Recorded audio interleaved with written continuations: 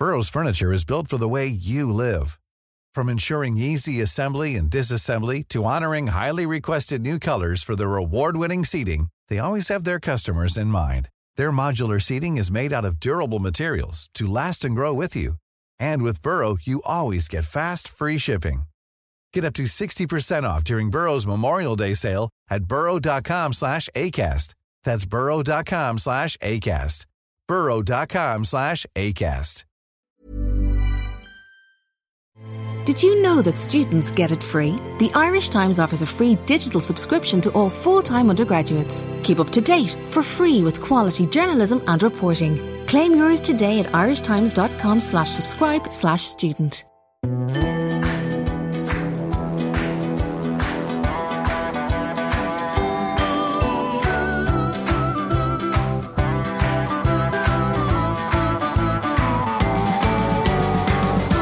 Welcome back to the Women's Podcast. I'm Roisin Ingle. Today we are talking to Alice Ryan about her first novel, a sprawling family saga full of warmth, humour and oodles of character set in Dublin, London and Bali.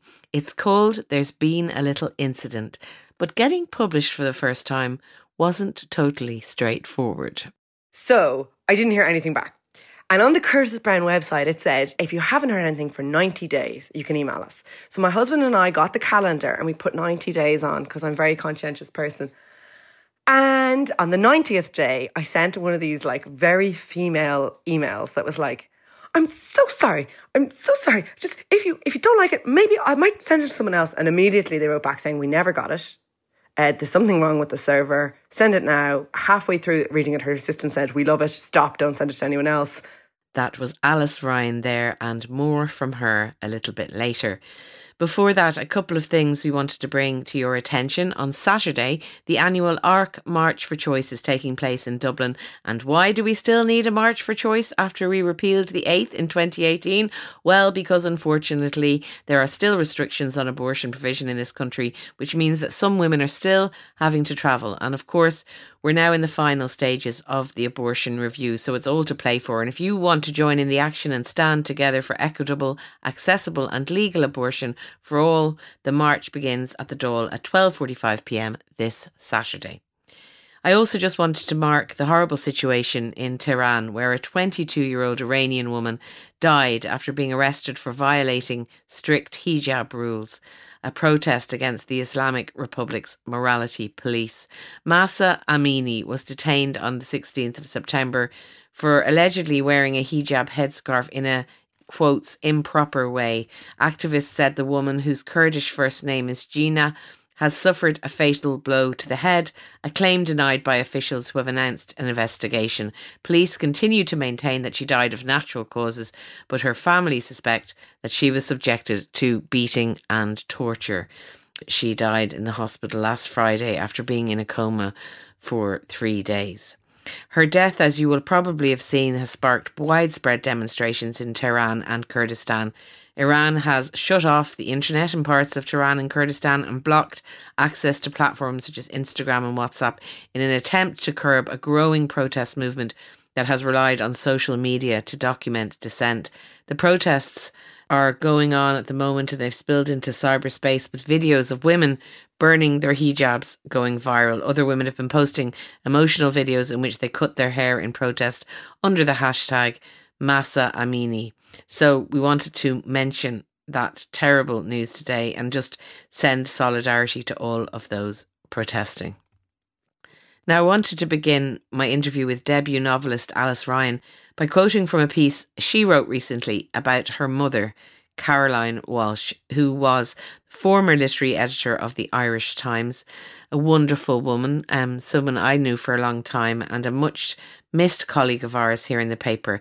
And Caroline Walsh died by suicide 11 years ago. Alice wrote in this piece, "When my mum died, I wished she'd been hit by a bus. I wished she'd been killed instantly in a way that didn't threaten to rewrite her life. Of course, everyone's life gets rewritten. When they die, they become nicer or funnier. But suicide doesn't leave much room for anything else. Shadows appear over every story and cast doubt on every happy ending. which is hard to fathom because during my mum's lifetime, if there was one thing we were guaranteed, it was a good story and without fail, a happy ending. There's Been a Little Incident is Alice's first novel. It's a story of a lost soul called Molly Black and her Dublin family, a story about the people who have your back when things get really tough. Alice and I had a wonderful chat about her mother, about writing, about grief and about family. And I think you're really going to enjoy this conversation. I began by asking Alice about something she said recently, that writing her first book was an act of hope in the face of terrible loss. Yeah, I mean, obviously, like my mum died under very tragic circumstances, and I had actually been writing before then, but it did take on a different facet after her death. And I think after a while, you know, there's terrible sadness, but after a while, also what's left is the happiness.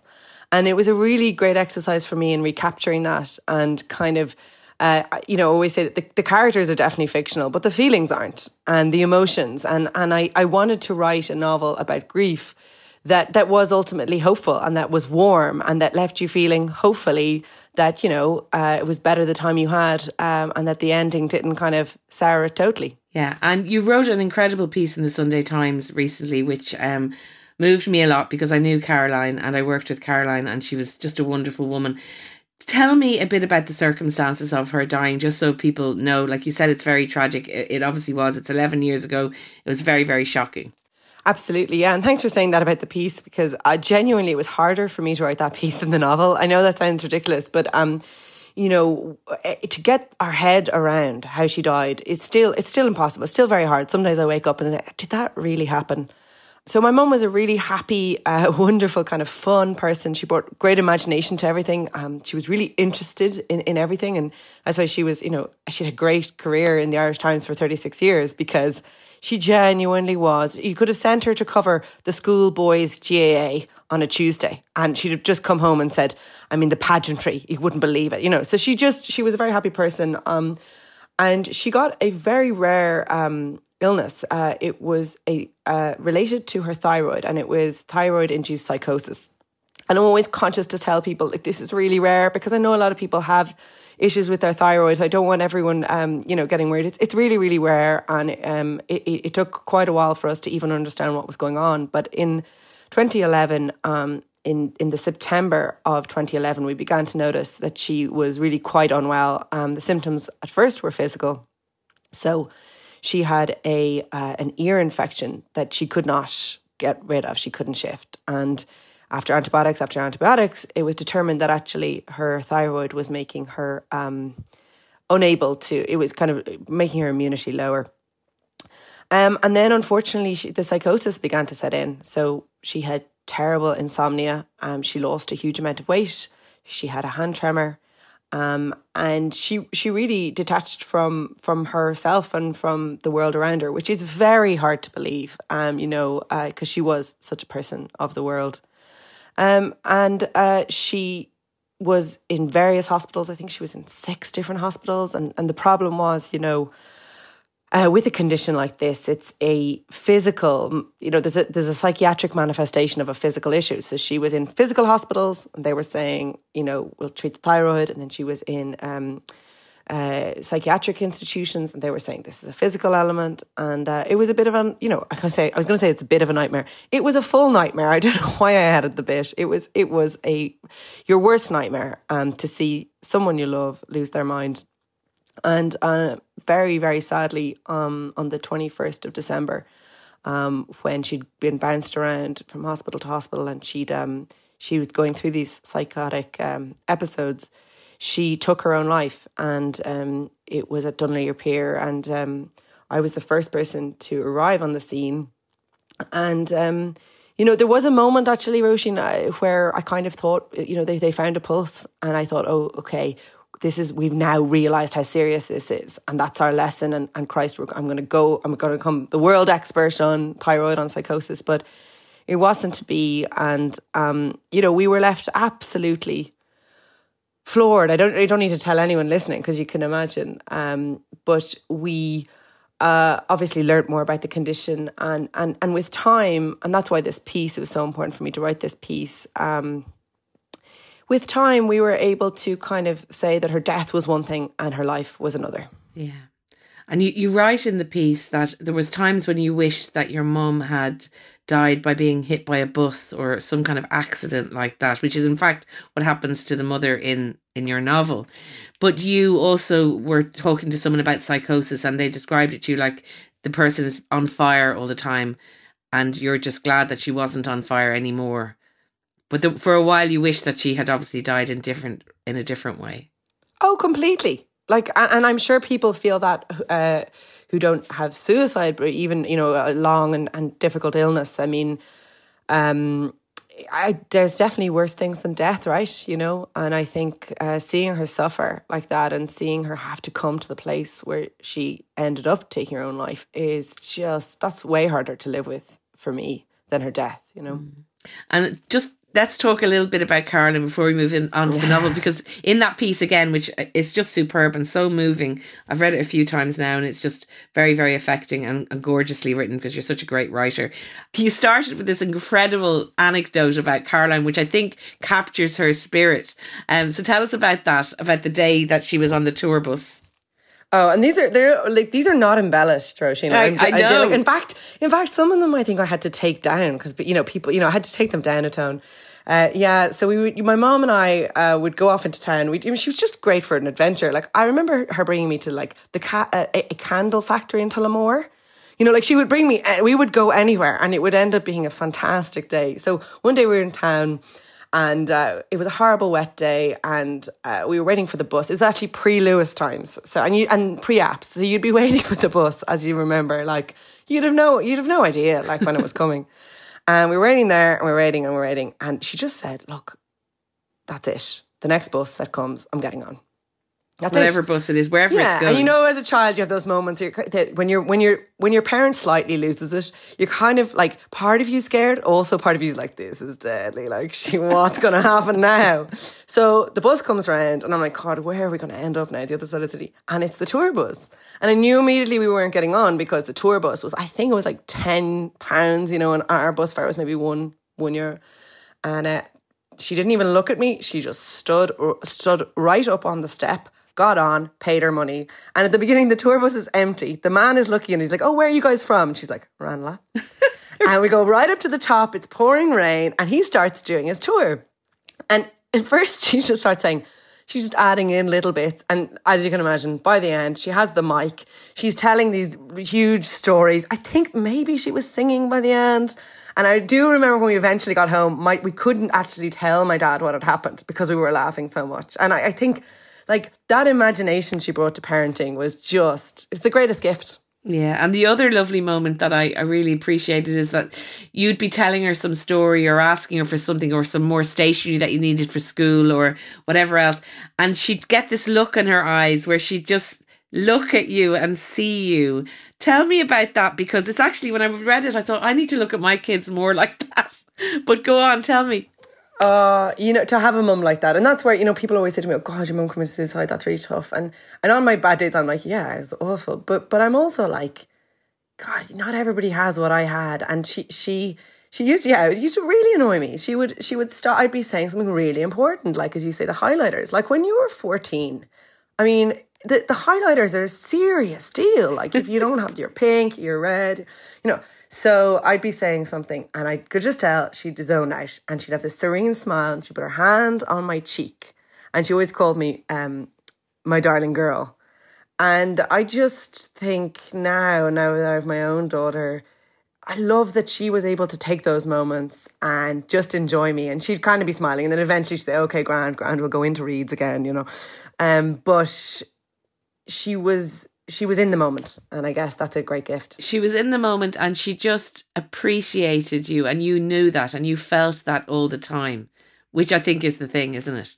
It's exceptional. It's exceptional, yeah. So I you know, obviously, look, I wouldn't want you to think, you know, that I'm okay. I'm absolutely not. Like, there's several therapists around Dublin, and you know, lots of medication later, you know, and it absolutely is.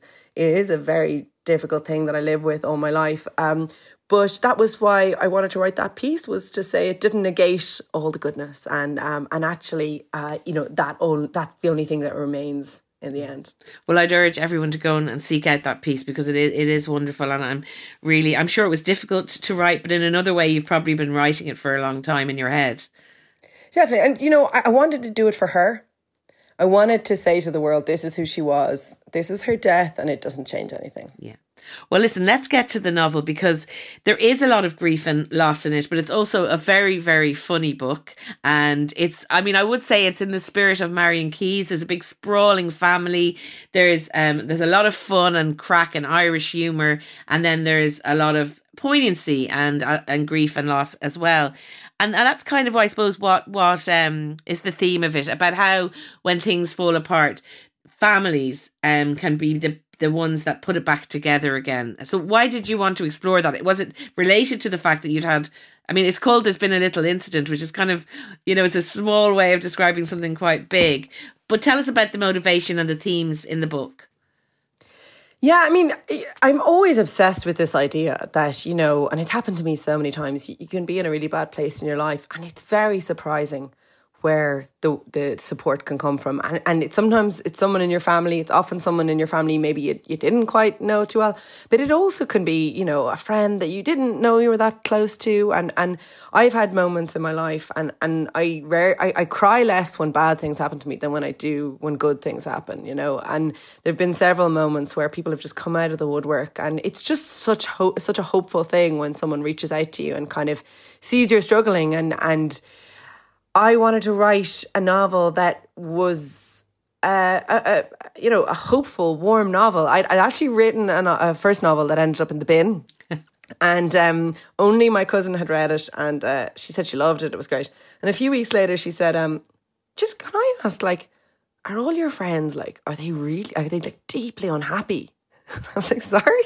She was like, eating disorders and and it was the novel you write in your 20s, and it was everyone was a lot of angst. And I thought to myself, okay, it just really struck me because she said, you're actually funny, but there was none of that in the novel. And I think, I don't know when people write what they think, but I definitely, for that first novel, thought I want to be taken seriously and I want to do something that's really, powerful. And I would sit in London and I would do things like, clean the whole flat before I was ready to write the novel.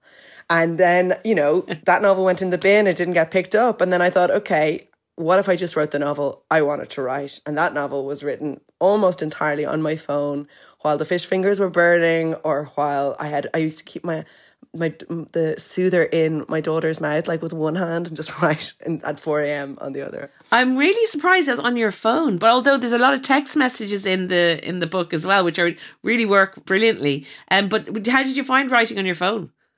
Yeah, again, I think I look back now and I do think it's very funny. When I was in London and I wanted to write, and I'd be like, do I feel like writing today? And I look back now and I'm like, who is your one? It is that's just not, you're never going to get a novel written like that. And for me, the phone was absolutely the main place. I still, that's where ideas come to me, on the bus, on the trip to creche, and I would write everything down, and then I'd take a week's holiday from my day job, and I plough into it. And, sometimes I've gone and stayed with my dad in the countryside in the middle of nowhere, and left my daughter with my husband and just worked all night, and he would just provide me with meals, and I just used the messages on the phone to build something. Millions of people have lost weight with personalized plans from Noom. Like Evan, who can't stand salads and still lost 50 pounds. Salads generally for most people are the easy button, right? For me, that wasn't an option. I never really was a salad guy. That's just not who I am. But Noom worked for me. Get your personalized plan today at Noom.com. Real Noom user compensated to provide their story. In 4 weeks, the typical Noom user can expect to lose 1 to 2 pounds per week. Individual results may vary. Imagine the softest sheets you've ever felt. Now imagine them getting even softer over time. That's what you'll feel with Boll & Branch's organic cotton sheets. In a recent customer survey, 96% replied that Boll & Branch sheets get softer with every wash. Start getting your best night's sleep in these sheets that get softer and softer for years to come. Try their sheets with a 30-night guarantee. Plus, get 15% off your first order at bollandbranch.com. Code BUTTERY. Exclusions apply. See site for details.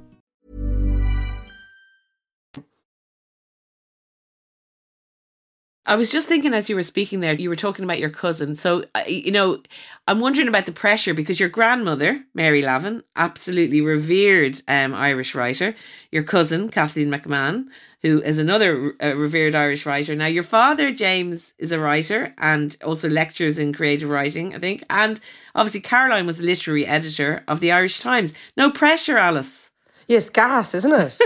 Yeah, no, do you know what? It's funny because I did the usual thing of when a child, I grew up in this literary household and I'd say I didn't read a book till I was 17.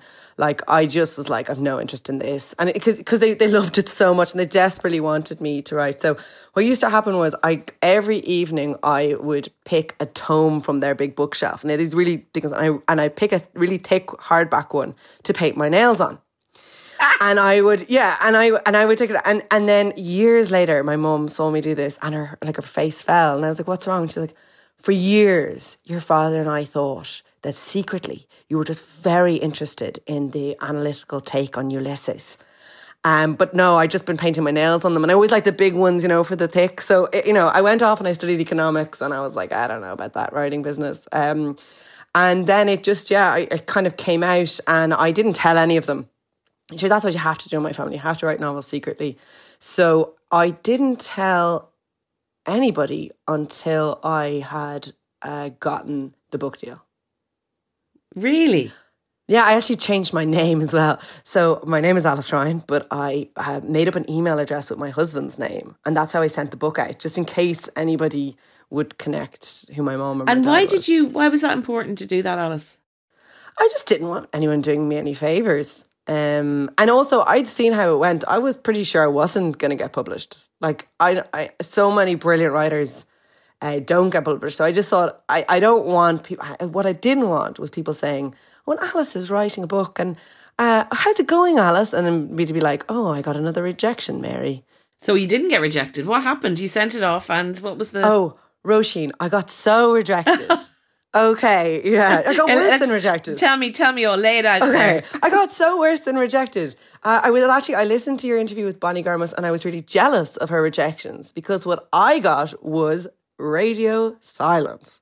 So I sat in London writing my big novel secretly thinking, oh my God, wait till everyone sees this.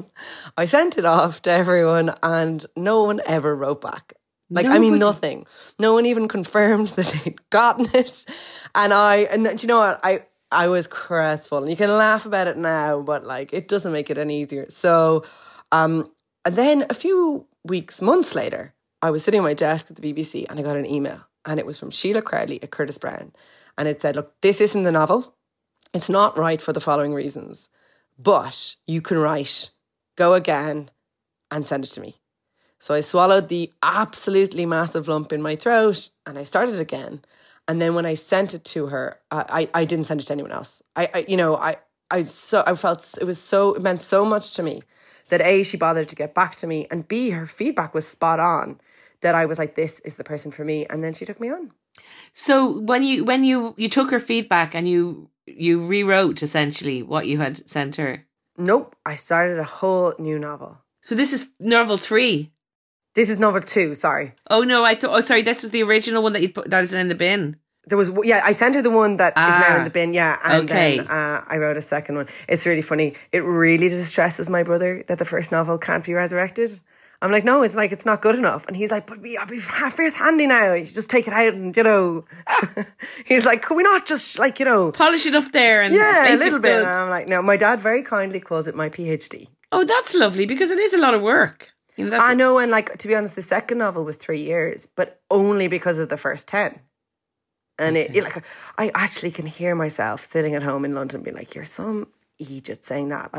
because the person in London was very annoyed and very low, and and it's very hard to put a novel in the bin, so I shouldn't discount it. But I'm very glad I started again. So when you sent, there's been a little incident to Sheila Crowley. Then did she say, "This is it? This is the novel"? Okay, so this is how I'm glad to tell you these stories because they are so awful. So I didn't hear anything back. And on the Curtis Brown website, it said, if you haven't heard anything for 90 days, you can email us. So my husband and I got the calendar and we put 90 days on because I'm a very conscientious person. And on the 90th day, I sent one of these like very female emails that was like, I'm so sorry. Just if you don't like it, maybe I might send it to someone else. And immediately they wrote back saying, we never got it. There's something wrong with the server. Send it now. Halfway through reading it, her assistant said, we love it. Stop. Don't send it to anyone else. And then they took me on. Oh, that is a great story. But imagine if you hadn't sent the email. But it just does show you need to have nerves of steel. Like, because so many times I was just like, to be honest, I don't think I have the nerve. Like, I don't know how these people do it. And because I was in bits. Like, I remember wandering around Waterstones in London, like in Covent Garden, like kind of imagining that Macy Gray or someone was on in the background, like, just being like, this is it. I'm not good enough, Well, look, that's an incredible story, and the rejection, and it's, again, like you mentioned, Bonnie Garmoose, I think there's so many people who just keep going, the tenacity of it and not giving up, brilliant. But tell us about the central character, Molly Black, and the Black family. It's a big, sprawling cast of characters. I don't know. I mean, it starts off and you're kind of trying to remember who's who. And you do it amazingly because you do get to know these people and you keep, you manage and navigate all that so well. So tell us about the Black family.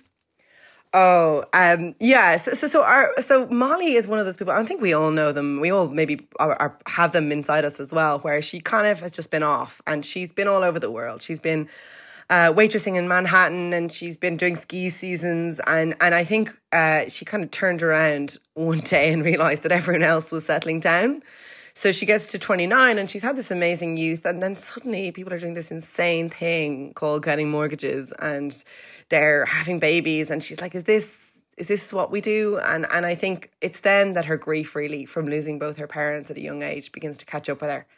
And obviously we've spoken about grief, and what I wanted to capture was how nebulous grief was and how not linear it is, because I think for me, like at different points in my life, I'd just be grand and I'd be going along with my business, and then other points it would just hit me. And I think people maybe who haven't suffered from it get, I certainly got a big fright because I was like, why now? And what's provoked this? So she's kind of having a bit of a crisis and she disappears. So then we have her very eccentric family back in Dublin in Leopardstown, who kind of meet together. And the thing is, like, she's 29. She's written a note. So what does one do? Technically, as far as the Gardaí are concerned, she's grand. But her amazing Uncle John is just not going to let her go. And he decides to rally a group to go and find her. And I guess the novel is what ends up happening. Yeah, we don't want to do any spoilers, but I mean, it's a gripping read. There's a subplot as well involving another missing woman, which keeps you guessing too until the end. And how did you find that, writing so many characters? Because I think that's difficult for anybody, never mind your debut novel. Did you do a Maeve Binchy and have it all plotted out on the wall, or what was your strategy? Well, I really wanted to have something that worked, but it just kept changing. So like I'd make an Excel spreadsheet, or I remember going into town and buying big yellow posters, and then that would fall off. So it really was just in my head. And I think there's a great gift it's a great freedom in it being your debut novel, and in already having been rejected. A lot less mattered to me. Like, I just wrote who I wanted to write, and I think in hindsight now, I think I understand that some people, it's harder to get published, say, if you have a multi-strand narrative. But the truth is, they're the books I like to read. So I had nothing to lose this time. So I just wrote what I wanted to read. And I wanted to read about, mixed up people who have, bad things happen to them as well. And you mentioned Marion Keyes, and that's where she is a total genius, because she does this amazing mix of light and dark. And I'm always surprised when humorous novels don't have dark and dark novels don't have humor, because Christ, that's what life is a mix of both. So I very much wanted to write a novel that made you both laugh and cry. Yeah, well, it does that completely. And just going back to your sort of, what would you say, writing pedigree, and it's kind of fascinating to me that you saw yourself in that vein, maybe in this serious writer vein. Not that you're not a serious writer, but you're obviously a very humorous person. You're funny and light. And once you embrace that side of yourself and that side of yourself as a writer, things clicked for you. So it was really about being Alice rather than being some other version of what you thought you should be as a writer. Oh yeah, you'd have to laugh. Someone said to me recently, they'd read the book and they took me aside and said, "Don't worry, it is a literary novel." And I was like, "All right, okay." And they were, now it is a bit popular at some points. And I was just like, it was very funny, because I do think people are obsessed, aren't they, with like what genre something is, and definitely more obsessed if it's a female writer. I think for me, like, the idea that something is negative if it's popular is gas, and it's negative if it's commercial is also gas. But the truth is, a lot of the writers I love now, a lot of them were American, and they had straddled this. I'm thinking particularly of, say, Where'd You Go, Bernadette? Yeah. By Maria Semple. Brilliant. And How to Kill Your Family by Bella Mackie. Oh, I love that book. I had her on as well. Fantastic. Yeah, and for me, it's like that. I was like, okay, hang on. There is a genre here, and it's dark, and it's plot driven, but it's also kind of does have that in depth, and it can be funny. So I think it's not something that has been done that much in Irish novels. But like, say, Maeve Binchy's a great example. Like, there's scenes in Maeve Binchy where you're like, hang on, Maeve, that got very dark. And everyone thinks of Maeve as light. But I think in hindsight as well, everyone can see someone like Maeve's genius. And, so I guess in answer to the question, I just began to not care. And look, it's as simple as everyone says that. And you only succeed when you begin to not care, isn't it? Yeah, I do think it's interesting that someone felt they had to reassure you that it was literary. I think there's a long way to go before when we realise popular fiction, anything that people want to read, is just as valid. Like, why this obsession with so-called literary stuff? Oh, I thought that was hilarious. And then also, when you're talking with your publishers, they're like terrified. They're like, now it's crossover. And everyone's like, guys, it's crossover. Don't worry, it's crossover. Which I guess means literary and popular. And you're like, oh, it's crossover. Don't worry. Yeah. And like, it's book club fiction. It is about this sprawling family. And I'm just wondering, when you started to show it to members of your own family, were they all looking for bits that were like them in it? Oh, so my aunt rang me, and she was so quiet. I was actually quite nervous. And she was like, I didn't recognise anyone. She was not impressed. And I was like, well, that's the point. Like, it's fiction. And then she was like, I'll have to read it again now. Because apparently she'd read the first time, she just read it, just looking literally for, So, it's funny. People who know me definitely see a few things in there. Like, it's just more of me in there, I think, than anyone else. Yeah. I mean, and going back to Caroline, because you wrote in that piece as well about how you went back to some of the books that she loved. And you talked about how you kind of went away from the reading up till you were 17 or 18, almost as a rebellion against it being pushed. I'm actually thinking of my own house here. They're not reading at the moment, and I'm absolutely devastated. But I have to keep stopping myself from talking about it, because it's probably because I went on about it so much that they're not. It's probably my fault. But anyway, you might give me some tips on that. But you did go back to the books your mum loved after she died.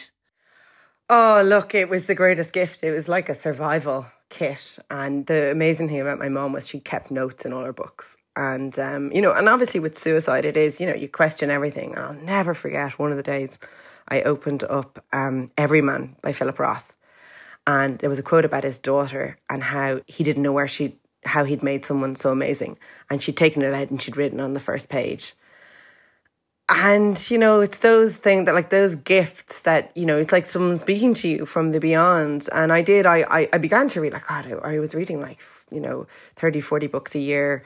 And I just got such solace from the knowledge that this is what she had done, and that she had faced difficult times, and that she had got through them by reading. And I loved, there was sometimes where she would read like something, and she'd write in it where she was on holidays, and I could picture her. And it was a total gift for me. And I think I kind of fell off a cliff though after, because I was the luckiest person in the world when it came to book recommendations. My mum was literary editor. She literally would read every single book, and then she'd be like, this is what you will like. And then I was like, guys, where do you get books? Like, what does one do? So I'm actually a huge Goodreads person. I love Goodreads, and I always go on and kind of get my books that way. Molly Black's mother and father, as you said, they both died when she was quite young, and the grief kind of catches up with her. But there's some really beautiful letters through the book, which are from Molly Black's mum. That she wrote to her when she was a baby and wrote to her as she was a parent. Something I think a lot of us think we're going to do and then never get around to. And I just wondered, was that something Caroline had done, or where did you get that idea for doing that? Do you know, that was not something from my mum. That was something I did for my daughter. You're one of those good people that do that. Well, no, I'll tell you why, Roisin. I'll tell you why, quite candidly. I really struggled after the birth of my daughter. I mean, I say that, like, I say candidly, Christ, who doesn't? But yeah, I was so tired from the childbirth, and then I was in the hospital, and then they were like, yeah, no, Brian has to leave. I was like, sorry? What? And, those first few days, and I just was like, but when will I sleep? And when will I, and I got diagnosed with postnatal anxiety, and I just really, really struggled to kind of just catch up again. And I was so lucky, in particular, and not everybody can say this, but like my brother was unbelievable. When you lose your mom, like people are saying, do you have a sister or someone, but my brother was exceptional, and he just talked about coming out of the woodwork. He just was there pretty much all the time. He made a rota of help to get people to come and mind the baby. And when I began, I got a little red diary, and for me that was I didn't know yet if I was going to be a good mom. In fact, at the time I thought it was pretty awful, but I thought, I can write down something, and I can write to her, and I can start to tell her what I'm thinking, and also maybe say, like, I am struggling, and maybe if you become a mom, you'll remember that. And then I was very, very lucky to meet with the psychiatrist in Holles Street, and he was amazing. And he said, look, everybody's a good mom at different points. So like for some people, the newborn is, they just love it. And he was like, you're probably going to find that once you pass the newborn, you're just amazing. And I just looked at him and I was like, okay, Dr. Farrell, okay. But I hung on to that. And, I especially, once my daughter turned about one, like, Christ, we have the crack. Like she said to me last week, we were on holidays in Kerry, and I said, look, I'm having a lovely time. Thanks so much for coming with me. And she didn't say anything. And I said, look, but to be honest, like, it's actually my holiday, so thank you for coming with me. So I think I didn't know that motherhood was something you could grow into, and now I just adore it, and I'm all about it. But keeping that diary was a way for me to kind of get to that place. So, and there's definitely stuff in the book that is ripped from the diary for sure. Yeah, well, that's some of my favourite bits in it. I just love it. And again, as I said, I'm just jealous. I had great ambitions to do that when I was in the early stages of parenting, but I didn't do it. But I suppose I was writing a column, so there's probably bits in there. I must look back and find them. And as you can imagine, Roisin, I have the one diary, and I was like, that's great now. And I get on to year 2, and one page on year 2. So, I feel better now, thank you. Yeah. And also, once they start to speak, like, you have the relationship with them. You don't want to be like, hang on, hon, I don't want to talk to you. I'm just writing in the diary. That's Which right. I actually think I remember doing I wanted to ask you, because I was very pleased a while back when I heard you got this really big job at the BBC, which had such a great title, the Head of Insight and Planning. And your job was to kind of think about what audiences would like, which is a huge thing. And I'm fascinated by it because, for example, one of the things you worked on was David Attenborough's Blue Planet, which was the highest rated consolidated TV programme of 2017 in the UK.